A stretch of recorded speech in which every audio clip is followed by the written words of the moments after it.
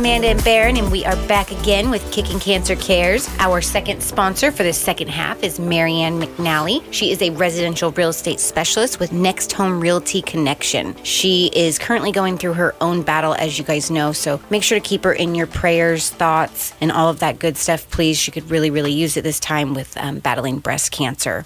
But if you are looking to buy a home, sell a home, or just not sure where to start, go ahead and give her a call. She can be reached at 503-409-4389. All right. You want to talk some more about Burzynski? Yeah. So first off, you are the one person in this room that hasn't seen that documentary. Right. So this is all kind of new for you. Are you a bit shocked by this? Yeah. Frustrated. Frustrated? I think that Victoria would echo that. Yeah. Yes. I don't understand. It's like our health needs and what's in our best interest is not a real, genuine concern. And something that keeps replaying over and over in a lot of these different situations is that they put their wealth over our health over and over and over again. That is their end game. And so it makes you wonder, would they rather see people suffer and do all of these radiation and chemotherapies and all of this versus a much more effective treatment? Yeah. I think back to a couple weeks ago when Lisa Walker was with us. Mm-hmm. And she said something really intriguing. I hadn't even thought about this, but the pharmaceutical industry they were trying to figure out how do you take willow bark, which is a really good pain reliever, and actually synthetically recreate willow bark, which is where acetaminophen came from. Mm-hmm. And so it was in the late 1800s, early 1900s that we began the pharmaceutical industry. Well, like any entrepreneur back then, whether it be the railroad industry or oil or steel or whatever, the Rockefellers said there might be a possibility in this pharmaceutical thing, and thus began the industry of what we know as standard medicine care. Mm-hmm. For 100 years, we became locked into the protocols. And now you've got a guy that's trying to break the protocols, and anything that affects their economic base, they don't like. Right, Don't like. So I just did a really quick search, and according to Global Market Insights, the U.S. oncology market, which is treatment of cancer, in 2022 was $280 billion with a B. Wow. Now, Dr. Burzynski's treatments with peptides, they cost pennies.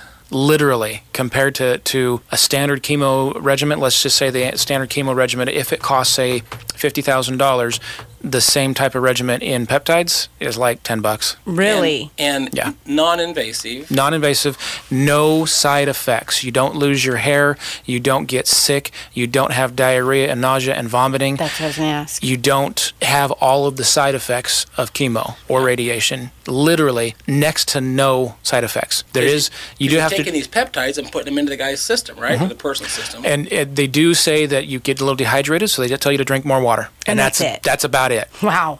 I would imagine drinking more water would have been a good recommendation, right, Victoria? Absolutely. The one thing that's interesting, and if anyone wants this link, just email Amanda at KSLM.news. It's a 2-hour documentary. Mm-hmm. But even if you get part of it, or, what I did one day is I threw it on so I could listen while I was driving. But in 1982, there's a spot early on, and I think Victoria knows where I'm headed with this. It was like a talk show like Dr. Oz, and there was a lady who was a doctor who had a talk show, and she had brought Burzynski in to explain his procedure. Then she asked another doctor who was in the crowd to stand up, and she said, "Do you find any controversy in what Burzynski is talking about?" And he said the controversy isn't in the methodology. The controversy is in it's not the application. The application isn't controversial.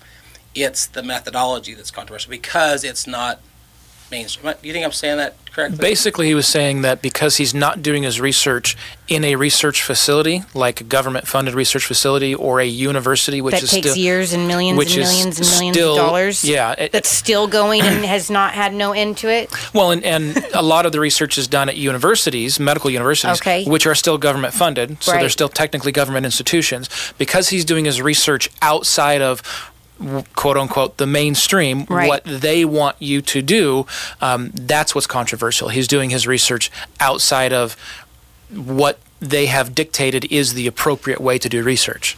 And I feel like it almost comes down to control also. 100%? 100% control. They want control. Yes. As long as the government can control the process, then it's okay. Yeah. And that's what the FDA was using. So I did mention this little caveat in the FDA that what he was doing became criminal.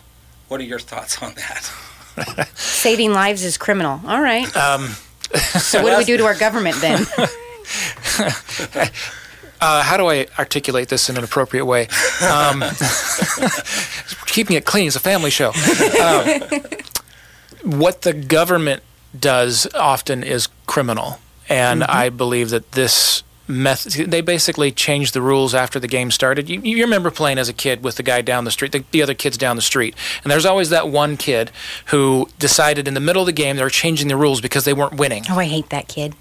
and so they changed the rules so that they could win because they see that they were losing and they wanted to win. And so they changed the rules in the middle of the game. And that's really what the government has done to Dr. Burzynski repeatedly, is they've changed the rules in the middle of the game on multiple occasions in order to control the game, to make them win instead of allowing him success at what he was doing. And it does say at one point in the documentary, the attorney is looking at the Senate Subcommittee and says, how many millions of dollars of taxpayer dollars are you going to waste going after this guy? You haven't proven your case for 10 years. Mm-hmm. They convened more than 4 different grand juries. And I say more because I don't know if it was 5 or 6 or 7, but they convened more than 4, they know for sure, more than 4 grand juries. And in all of them, except the very last one, there were no indictments whatsoever. They did not have enough evidence. That's what a grand jury is designed to do, right? Is to evaluate the evidence. Is there enough evidence to bring this to trial? And in the first minimum 4, potentially 6 or 7, grand juries, they could not indict. There was not enough evidence based on what they were claiming that he was doing versus their laws that anything was wrong. And so they couldn't indict him. They finally were able to get a grand jury after over a decade of trying to indict him on 70 different counts. And they ended up dropping all but one because they, I don't know if you guys know law, but when you get into a lawsuit, you're going to name everything you can possibly think of, and then you usually drop the 3/4 or more of them because you're just trying to make it look really impressive, and you're trying to give more work for the defense to have to do, so you can confuse them. Well, they ended up dropping 69 or 70 of the 71 counts. They took him to trial on the one, and he was completely exonerated. Oh, wow. All right, Victoria, you're shaking your head. What are your thoughts here? You're speechless.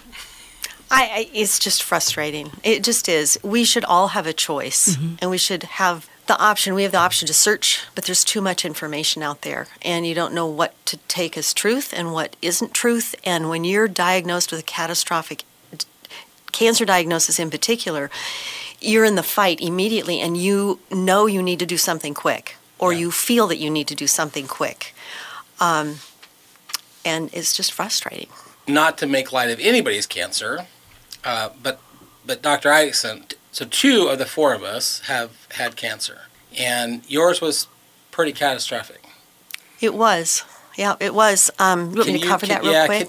So we did tell it, and people can go to kicking-cancer.org, hit stories, put in Victoria's name. You can read her entire story there, but just real quick. I'll condense it. Yeah, you bet.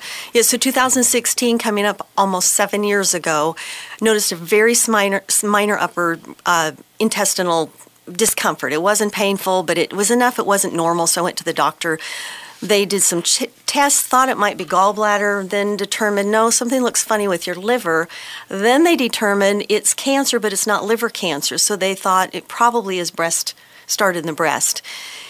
Did some more tests, determined that it was. It was termed invasive ductal carcinoma, hormone receptor positive, HER2 negative, stage 4 breast cancer that had spread to my liver and bones. Wow. Pretty dire diagnosis. Yeah. Liver's never a good place for the cancer to go. No. And bones? Bones, yeah. Yikes. So anyway, my prior mammograms had all been fine. Had one MRI to make sure it had not gone to the brain, which was terrifying in that, just thinking about that. Started chemotherapy, did no surgery, no radiation. After 10 months of chemo, had my first PET scan. Follow-up appointment with the oncologist to go over the PET scan results revealed there were no hot spots. I said, great, what does that mean? I mean, it sounded good, but I didn't know. And so she kept talking, but at that point I wasn't hearing her because I had an appointment across the hallway for my chemo. And so I said, excuse me, but I don't mean to interrupt you, but our appointment's across the hall for a chemo. I need to get over there. She said, no, we're not doing that today. my heart sank. I thought, oh my God, what do you mean we're not doing that? Because you thought the worst, right? Yes, you always do any kind of cancer, but particularly stage 4. Anyway, so she said, we don't need to do that treatment right now. We're going to take you off of that, put you on a daily hormone blocker, because that's where mine had started. And you'll be doing that. We'll monitor you as we go forward, and you're going to be okay. And I'm like, okay. So I left that room. I'm like, I don't understand what's going on. I've been monitored daily since almost a year. You're letting me go? You can't do that. I need to be monitored. And so we left, and it's just incredible. So doctor was patient. She kept smiling, continued to help me try to understand what was going forward, that the cancer was stabilized. Traditional chemo was not necessary, and that was almost 7 years ago, as I mentioned. I've had 4 CT scans through the treatment, and then after that, 2 weeks ago, I had my 16th PET scan. That's clear. It's a Victoria moment. It's a Victoria moment. That's clear. I continue to be humbled. I am incredibly grateful and absolutely amazed at this. All the cancer lesions in my bones have healed. I didn't even know that was possible. And I remain vigilant every day to continue to do everything I can to prevent cancer recurrence or any other kind of disease. And now I just live with a chronic disease. In a way, I don't feel sick. I'm not sick, and I'm not going to be. And I'm just here to provide hope for others and to fight the fight so that people can be healthy and survive and work through all of these complexities that are unnecessary. So you mentioned 2 things, and I'm going to reference a prior show and then get Dr. Isaacson's thoughts on this. But there was a study done, and they used people from the United States and Australia, and there was 250,000 people in the study. It was done in 2016. That there was 22 different cancers represented. The only common denominator was chemotherapy. Okay. Only 2% of those people lived past the 5-year mark. Wow.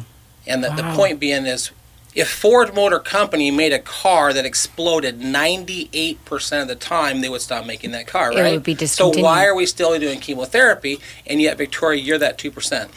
I am, and the only thing, the chemo that first drug I was put on was Taxol, which was created from the Pacific yew tree.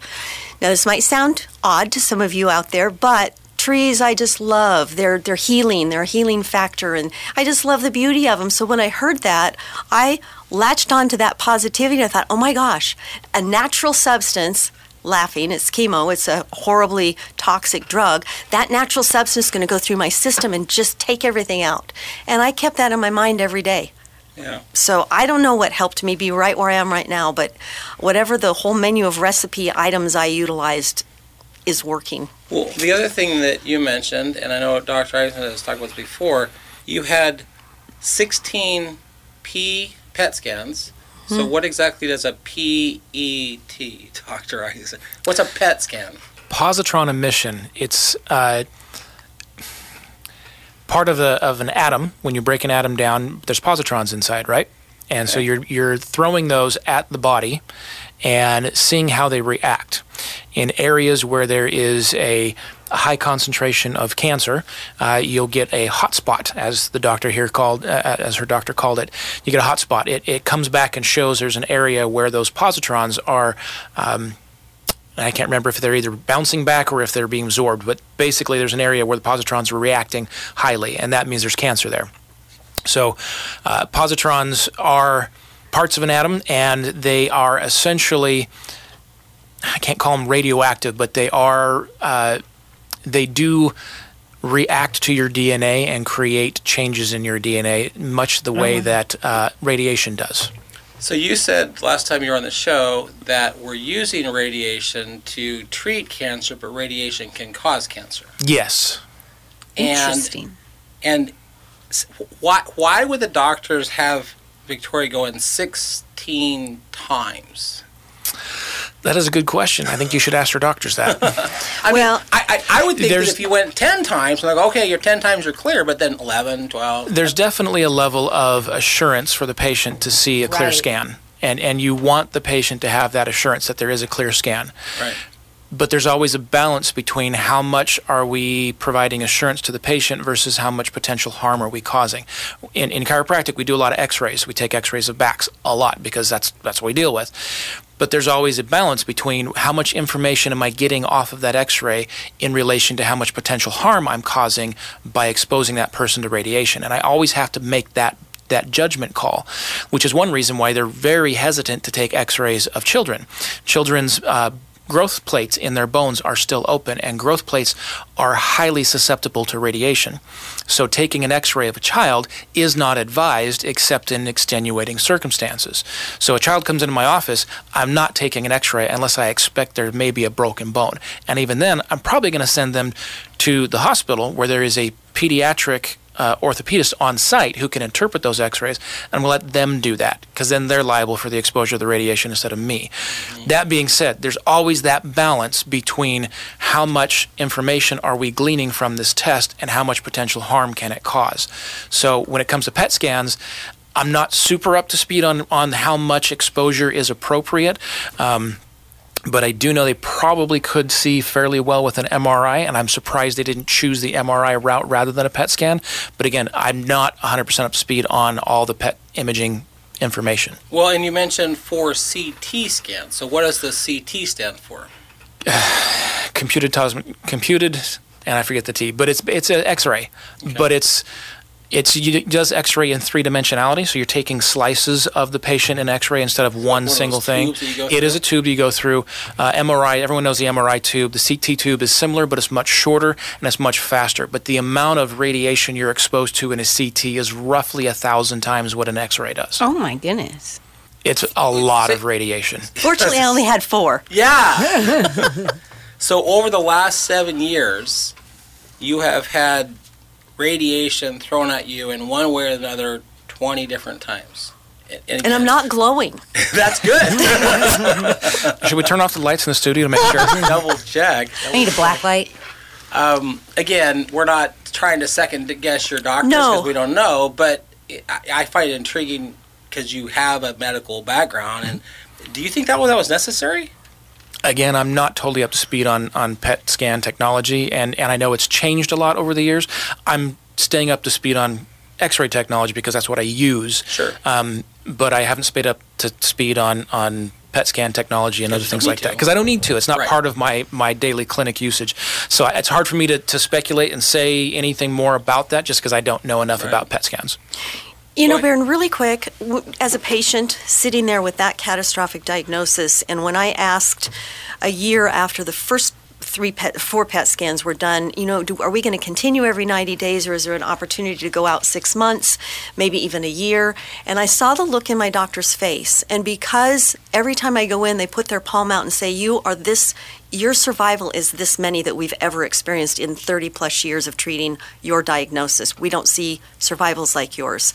I think they were scared to not do it. Quite honestly. And so in fairness to them, I can be as critical as much as I possibly can, but I really feel in fairness to them, that's where they were.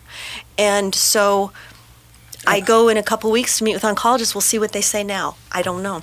And I would imagine that I don't do that for a living, but if I did do that for a living, and I know that most of the people that got what you got didn't, and you did, it's like, well, let's just keep checking because the shoe's going to drop at some point. So what's going on? Exactly. And I go to a support group twice a month, have for the last 6-7 years. Most of the ladies are in they're in 3 or 4th clinical trials that aren't working, and it's just catastrophic. It's sad. And so here I come, round to me, it's still doing good. But they tell me, please tell us that. You're our hope. We want to get where you are. Yeah. Well, I know you're humbled every day, but you are providing hope to so many women. So that's a plus for you. Thank you. I would say, given what we just talked about, which you didn't know 7 years ago, if you had 3 doors to choose from, and we'll call the first door A, which is radiation, and door B is Burzynski, and door C is chemotherapy, which door would you go through? There. Door 2. You'd go through door 2? I would absolutely find out. Because you've gone down there 2 doors. Exactly. Yeah. I would. Any thoughts there, Amanda? This is all new for you. It is. back to her doctors giving her that many PET scans, like you said, your survival rate was not high. And that could probably be scary for them as well. And going a whole 6 months and double the time, they were probably just scared. I would agree. Also. Amanda. And yeah, it's hard to weigh out the pros and cons. And cancer's a difficult, nasty, tricky, deceiving disease that's difficult to navigate in so many different ways. There's so many different kinds and so many different body types, and no one person is the same. So one of the things that we've mentioned several times today, and we've kind of danced around it, but I want to address it head on, is fear. There is so much fear with this diagnosis. I mean, Victoria, you were terrified, if I'm not mistaken. Yeah. My cancer, just about 10 years ago, it scared me. You know, it's weird being in your 30s, sitting in a cancer treatment facility, having everybody else with gray hair or no hair, and I'm 30s, and I'm young and I'm healthy. And I'm like, why am I here? But it's scary, you know. And we talk about the doctors. They're scared about your outcomes. They're scared about whether their treatment's going to work or not. So I have one question for the group. Have any of you ever made a good decision when you were scared? No. So we need to remove the fear from this. Yeah. This entire industry has so much fear associated with it. We need to remove that fear and walk forward in faith and with hope, because with faith and hope, the fear goes away and good decisions can be made. So that's a really good segue. Really powerful. I had a story I was going to bring in, and I'm gonna veer for a second from the story I had planned. Okay. Because we just learned something, and these people both know. So when I had this idea to start getting cancer, a good friend of mine says, you need to be a 501c3. And I'll be on the board, but you got to fix this. And so I did my due diligence, and I reached out to some friends. Dr. Eisen was part of our founding board. But another member of our founding board was Faye DeMeyer, who at one time was at this station. Now, correct me if I'm wrong, Victoria, but it seems like she had already battled through uterine cancer, right? Correct. It was about the early part of 2020, which is where we're at in our timeline. For a variety of reasons, Faye left the board of directors. You know, you can only Faye's very busy. You can only be so busy. Right. And so she resigned. She was the president of the board at the time, and she resigned from the board of directors. But I kept in touch with her. We kept talking. And then for a while here, I haven't heard from Faye. But Faye just made an announcement that she now has stage 3 or stage 4, I can't remember which, but she has pancreatic cancer. No. And it's moved out. It's metastasized to her colon. Let's put that in perspective, Dr. Eisen. What does that all mean? Well, she's still in sort of the early days of knowing how extensive the cancer is and how potentially harmful it can be. So there's still a lot of unknowns, and they have to do a lot more testing before they can move forward. But it's very similar to the diagnosis that you had, Victoria. It's very scary right now. But Faye, as we know, is a person of faith, a very strong faith. And she is relying on her God and her Savior, and she's relying on her community of faithful friends and followers to encourage her and pray for her. So I encourage the same. Pray for Faye. She needs it. Yeah. Wow. You know, you bring up the fear factor that we need to remove. And I watched Faye's, one of her posts that she did the other day, and I'm listening to her, and I know her well enough that I wish I would have had her mindset and knowledge 7 years ago when I was first diagnosed, because I didn't. She's just amazing. Walking that faithful path calms you enough to be able to be mindful of what your next steps are going to be. And I think that's the key. You know, whether it was intentional or not, and I'm not saying it was intentional, but we got to a point with everything with cancer that it really is fear. You know, as soon as you hear that C word, and unfortunately, when it's stage 1, and Dr. Eisen, stage 1 is very treatable with changes in your lifestyle. But you hear the C word, and the fear kicks in. Instantly. Right? And now they're doing surgery on stage 1, which is not really necessary in many cases, but the fear kicks in. And one of the reasons Dr. Eisen was part of our founding board of directors, we wanted Kicking Cancer to provide that hope. We wanted to get rid of that fear. Yeah. We wanted it to be the prevention message. Absolutely. And Faye, even with her diagnosis, continues to be that light. Yeah. Because pancreatic cancer is hard to beat. Very. And when it's left and gone to the colon, but she continues to be that light of hope. And she does this amazing Facebook post of encouragement all the time. Big following throughout the world, I think. And so she's providing that hope to people. That's awesome. So that's my story for you for today. That's awesome. Thank you for sharing. And yes, you guys, please keep your prayers and thoughts with Faye. That is heartbreaking news. So thank you both so much for coming in today. I really appreciate it. This was a good one. And our sponsor for this half is Marianne McNally. She is a residential real estate specialist with Next Home Realty Connection. Give her a call at 503-409-4389 if you're looking to buy a home, sell a home, or just not sure where to start. And then also please as well keep her in your prayers. She's going through her own battle with cancer as well. And we will be back next week as the movement continues.